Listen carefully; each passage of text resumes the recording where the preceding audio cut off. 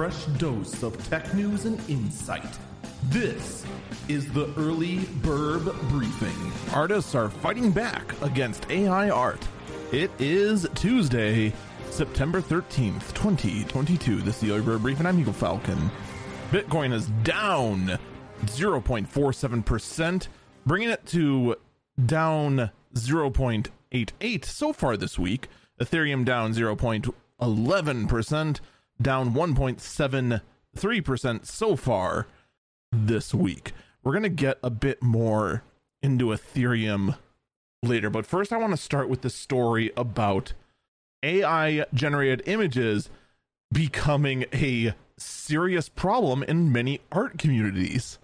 So apparently, what a lot of people are doing is, rather than making stupid memes with this very fascinating technology of having artificial intelligence generate pictures, they are just basically having these AI just generate pieces of art after art after art after art, pretty much just constantly, and then uploading them to a lot of different sites. The whole point is trying to gain some clout.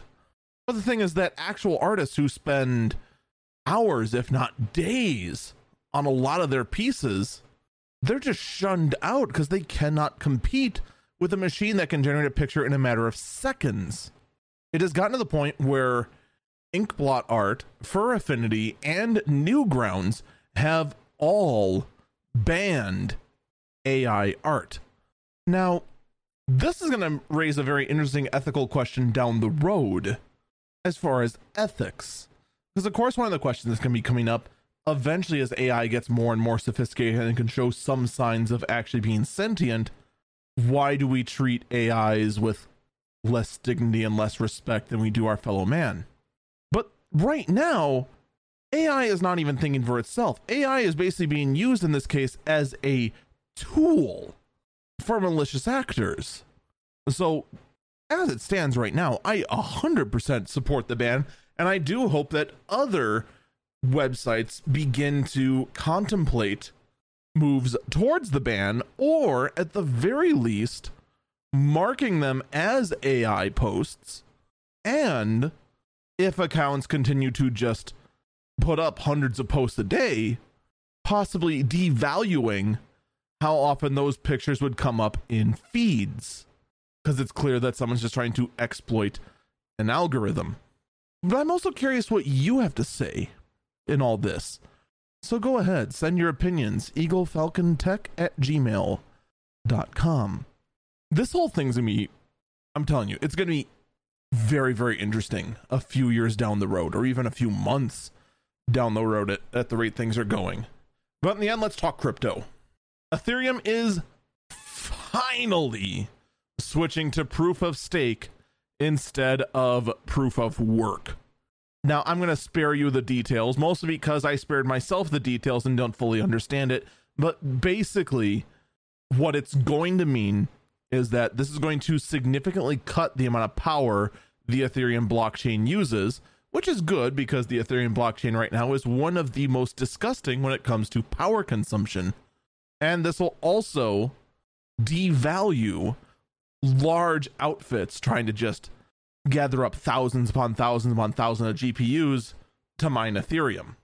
To which I say good, because quite frankly, I'm not looking forward to another RTX 3000 series launch, but this time being for the 4000 series.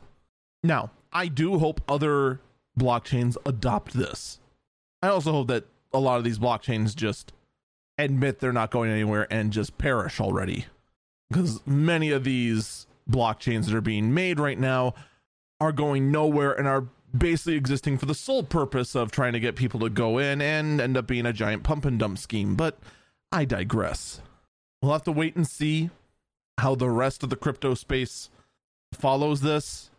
I'll be perfectly honest, I'm just going to assume the worst, because as I've seen it, the crypto community consists of two people: complete outright scammers that wish to make a quick buck and could care less about the technology, and those who have blind faith in the technology and will listen to anyone that talks good about the technology because they feel it's better than whatever their current government uses. That's pretty much your two categories of most crypto users. There are a few outliers that are somewhere in between, or maybe even some that actually fully understand the technology and want to actually find a good use for this technology. But let's be perfectly honest, those that actually want to try and find good uses for blockchain technology are extremely few and far between, and are most likely being drowned out by the hustlers. Speaking of hustlers, Square Enix has now become a part of the Oasis blockchain. So now Square Enix will officially be a blockchain validator for the Oasis blockchain. Now, at this time, I don't have a whole lot of information about the Oasis blockchain and how they operate, but here's what's notable about this. This honestly doesn't mean much. It doesn't take much to be a validator of a blockchain. Literally anyone can. A lot of crypto bros are trying to say this is a huge step forward for cryptocurrency. I'll tell you this, I'm not worried about this. And I honestly want to see blockchain gaming die. That statement alone should tell you a lot about how much of an impact this has. What this does disappoint me with is the following. I had hoped the overwhelming backlash against their NFT certificate of authenticity for opposable model of Cloud Strife would have discouraged Square from trying to invest further into the blockchain.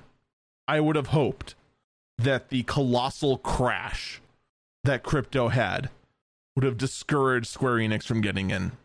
I would have hoped the overwhelmingly loud voices and the almost no voices that are in favor of blockchain gaming would have discouraged Square from getting in this. I would have hoped that the failure of many play-to-earn games using blockchain technology would have dissuaded Square Enix from going into a market that so far has had a 0% success rate.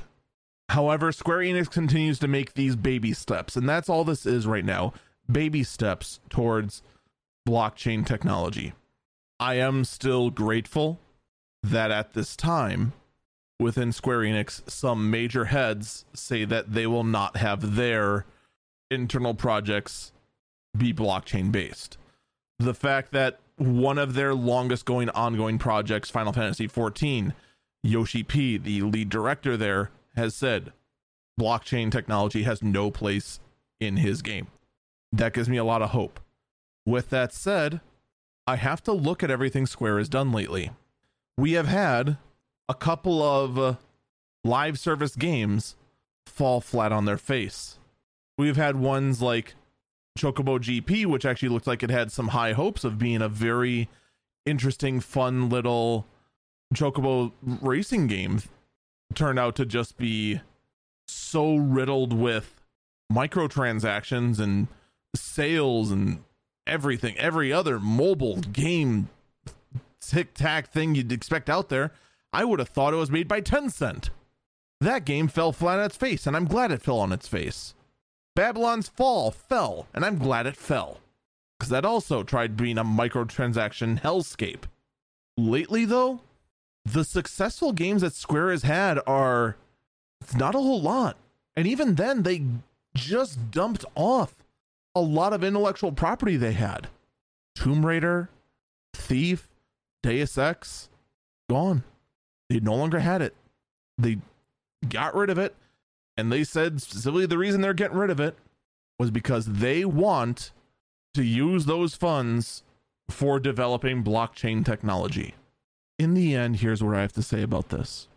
No one has yet given a good reason for why a blockchain-based game gives us something that I could do without the blockchain. Many of the reasons that have been given so far could easily be done and would probably be easier to do without the blockchain.